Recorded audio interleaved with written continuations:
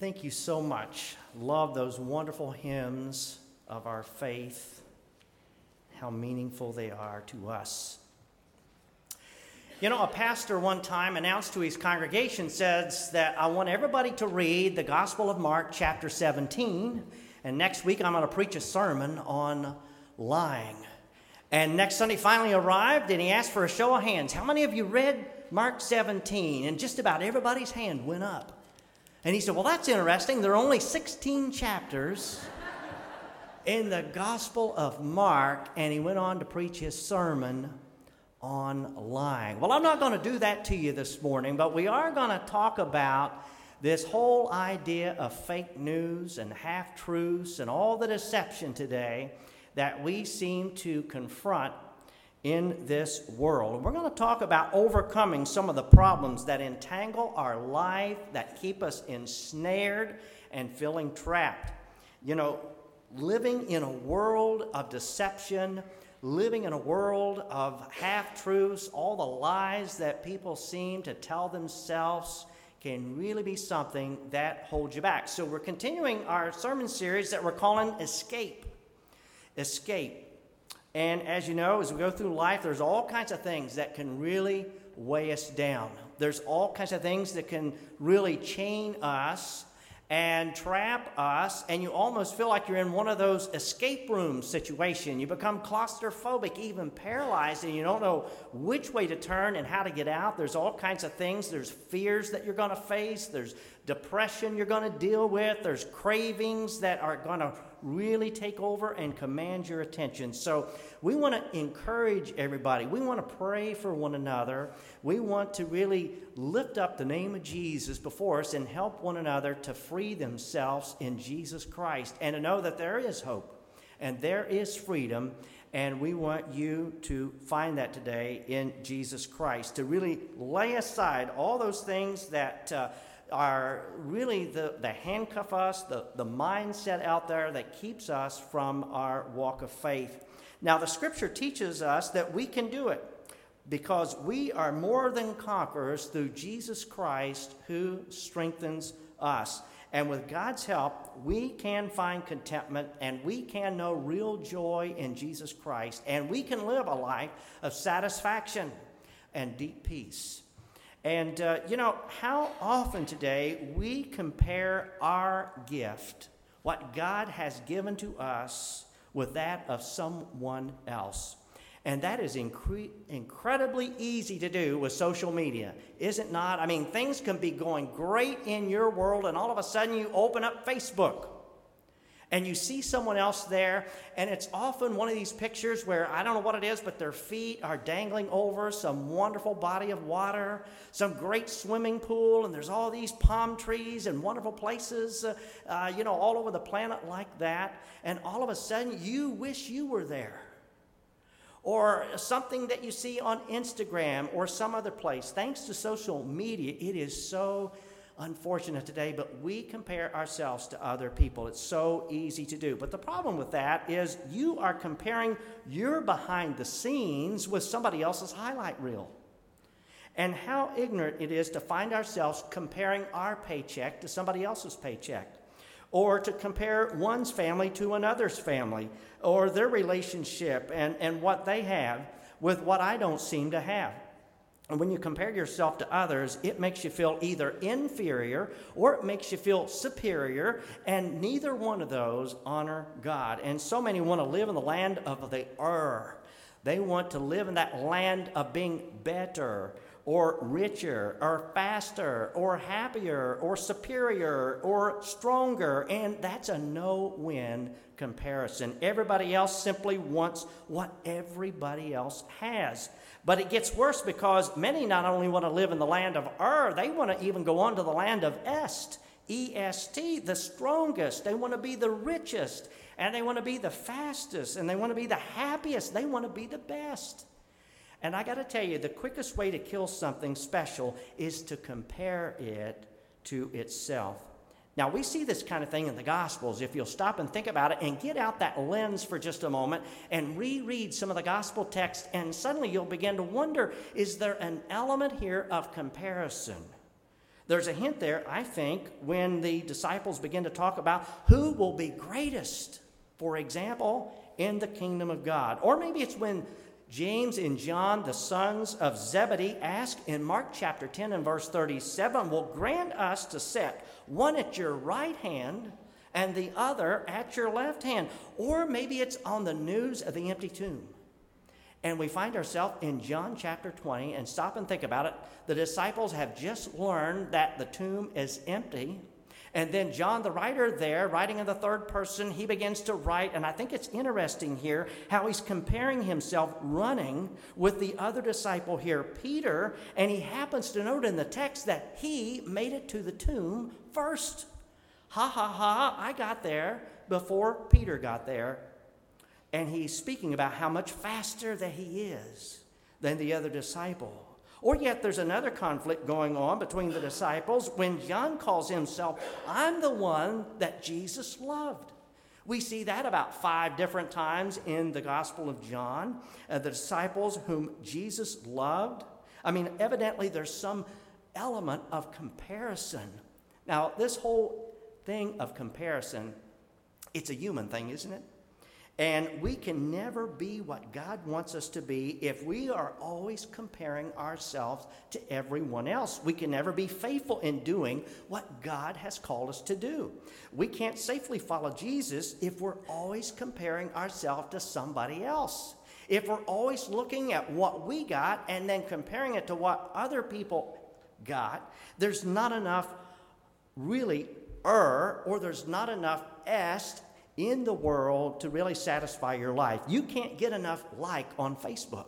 You can't find enough followers on Instagram. You can't get enough money, enough land, enough status. You can't get enough of a perfect vacation to settle your life. There's not enough on the outside to quench the internal hunger of your soul. Only Christ can fulfill that. There's never an external source that can satisfy all the material things of life on the internal that we so crave. If anything besides Jesus, I want to say to you today, is your goal, you're running a race that you will never win. That's why I like one of those great texts in the book of Hebrews, chapter 12. And there the writer says, let us throw off everything that hinders us, and let us run with perseverance the race that is marked for us. Did you understand that phrase? The race that is marked for you. It indicates you run with perseverance the particular race that God has for you. God has a lane for you that you need to stay in your lane and run it. God has a place for you. God has a purpose for you. God has given you unique, wonderful skills and gifts. And you have a role. You have a mission. And God wants you to fulfill that mission, to stay in your lane and to run the race that God has for you. And do what you can to keep your eyes at all time upon the Lord.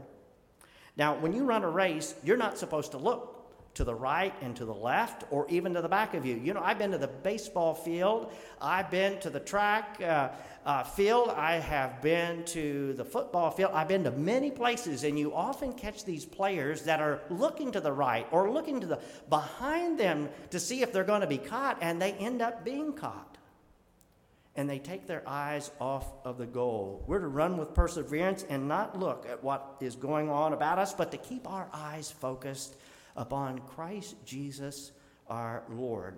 You know, you don't have to run someone else's race, because where comparison begins, contentment ends. Now, we're going to share communion together here in just a few moments.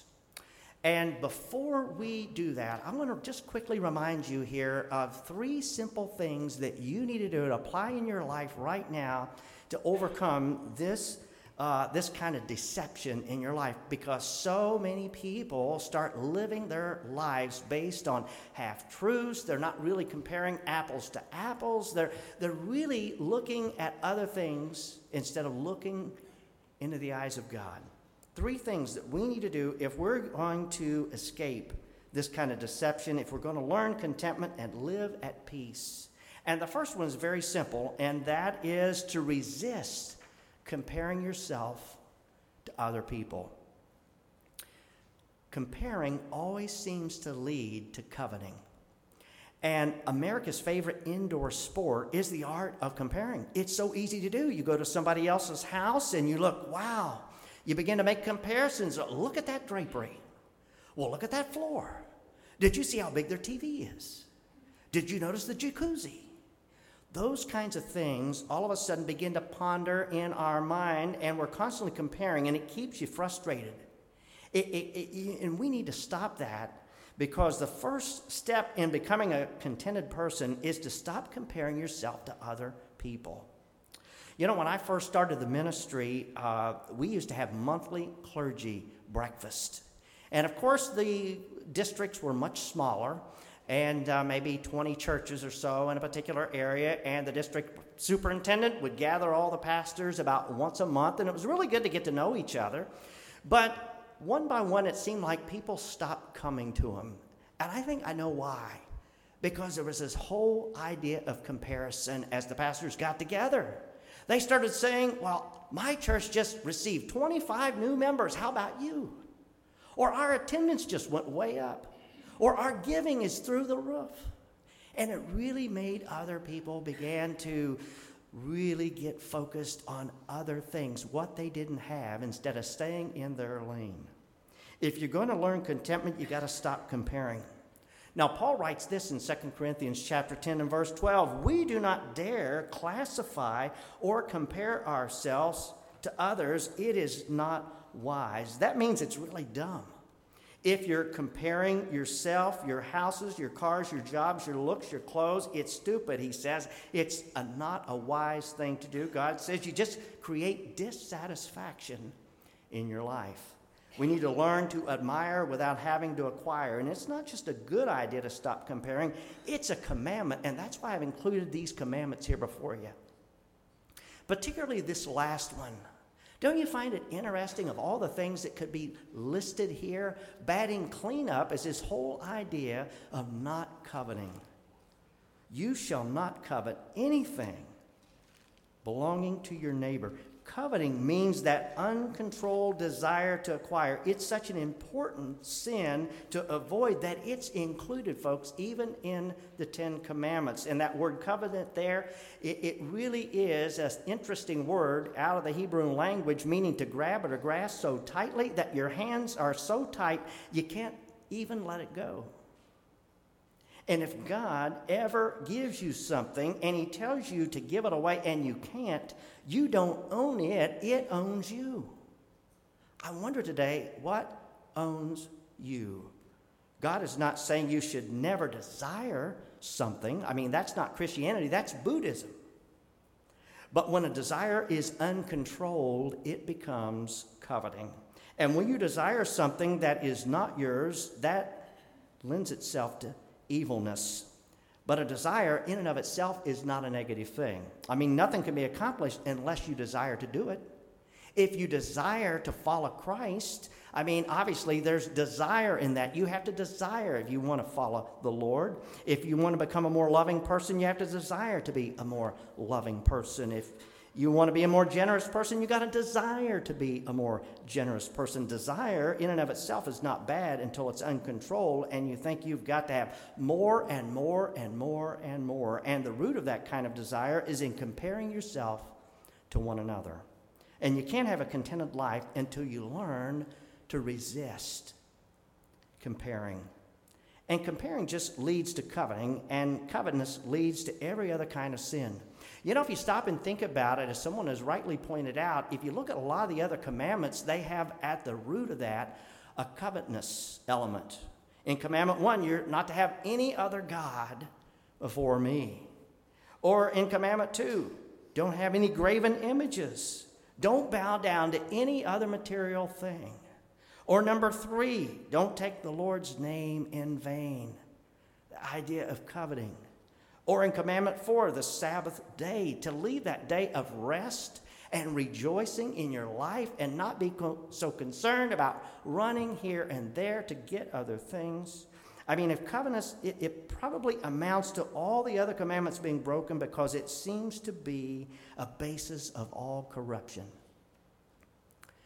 You know, I've heard many a pastor, and I have to confess that I would say the same thing as I think about my ministry, that they have never heard anyone really ask forgiveness for covetousness. Charles Spurgeon said that at the end of his ministry. He was the 19th century called the Prince of Preachers. He said all the thousands of people that came and gave their life to God. He said there at the end of his ministry, he said, you know, I have to say, no one that I know of ever converted from covetousness. Bishop LaSalle in the Catholic Church said the same thing. Also, Francis Xavier, the leader of the Roman Catholic Church of yesteryear, he said that thousands of confessions during his lifetime, and he said, you know, I have to say, I've never heard anyone confess to covetousness.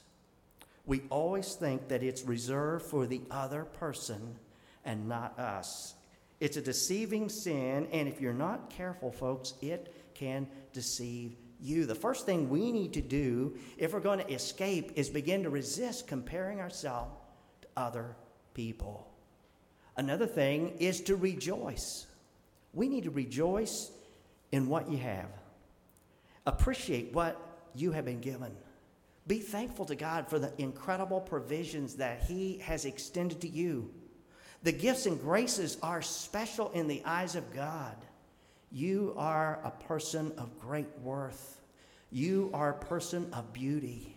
And God loves you today. The Bible says in the book of Ecclesiastes, chapter 5, if God gives a person wealth and property, he should be grateful and enjoy what he has, for it is a gift of God. What is it today that you have really your hands upon? It all comes from God, and you should be grateful for it. God says, I want you to enjoy my gifts and to be grateful for what you have been given. It's a gift, and you wouldn't have anything if it wasn't for God and His grace. It's all a gift of God. And the Bible says God has richly provided us with everything for our enjoyment, and God wants you to enjoy what you already have. We not only resist comparing, but also we rejoice in what God has given to us.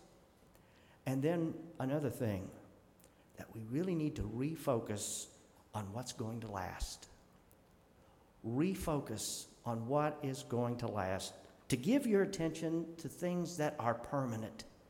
To really think about reorganizing our priorities and our life around those eternal values. In 2 Corinthians 4, fix your attention, Paul says, not on the things that are seen, but on the things that are unseen. That's what lasts forever. Or even there in Luke's Gospel, chapter 12, a person's true life is not made up of the things he owns, no matter how rich he or she may be. Culture says if I have a little, then I'm worth a little. But that's not true, because the cross says you are worth a lot, because God sent His only begotten Son for you. Let me sum this up. If you have self-respect, really self-respect, and if you love other people, and if you obey God, you will covet nothing, for there will be nothing to desire that you don't possess. Think about it. The secret to true happiness is really to want what you have in Jesus Christ. Now, here's the deal. This sermon today isn't meant to shame anybody. I'm not here to point fingers. We all struggle in our faith from time to time. We all have issues that we deal with. But it is worth noting that we often spend money on things we want. We often spend our time with the things that we crave and that we really want. That's where our money goes. And the more we want something, the more time we spend, the more willing we are to pay. And so really, in another way of looking at this, at the very core of this is the question this morning of how much is God worth to you? And as we come before the Lord's table today, I hope we'll spend a few moments giving God thanks for all that he's provided for us and confessing in our lives this whole sin of covetousness, and that we might truly appreciate the gifts that God has given to us. Shall we pray? God, we thank you for these moments where we could read your word together, be reminded of these commandments, how they've been taken out of the public square these days, taken out of our schools, taken away from our kitchen tables, cast aside. But Lord, help us to reclaim these important truths that you've given to us. Help us, O Lord, to see a better way exist to live our life. And as we prepare for these moments of communion today, may we look deep into our heart. May we allow your Holy Spirit to really show us how our life would be so much more peaceful if we only stop comparing ourselves to others. May we set our sights upon you, things that will last, the eternal things. You know what's really important, and follow that race that you have given to each of us. For we pray this in the name of Jesus, the Lord Christ. Amen.